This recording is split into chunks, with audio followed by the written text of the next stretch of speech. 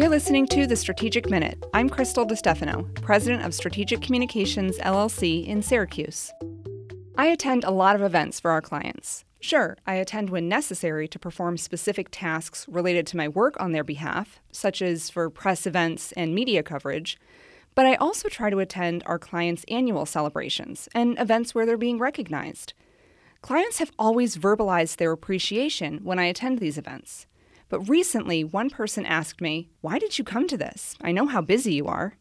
To answer that question, I shared a story from many years ago. When I was a teenager, I taught a dance class for younger kids. It was my first time as an instructor at the studio, and when it came time for the kids' recital, I was told, "Nah, you don't need to be there." So I didn't attend the event.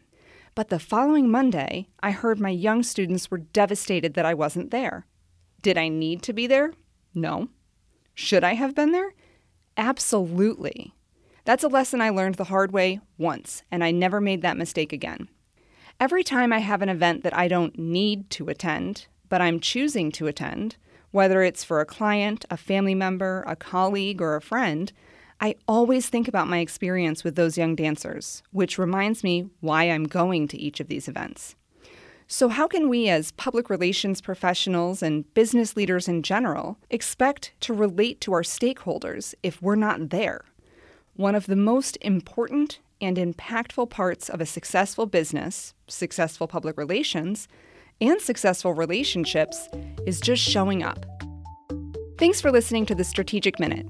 If you want to learn more about what we do at Strategic Communications, visit stratcomllc.com.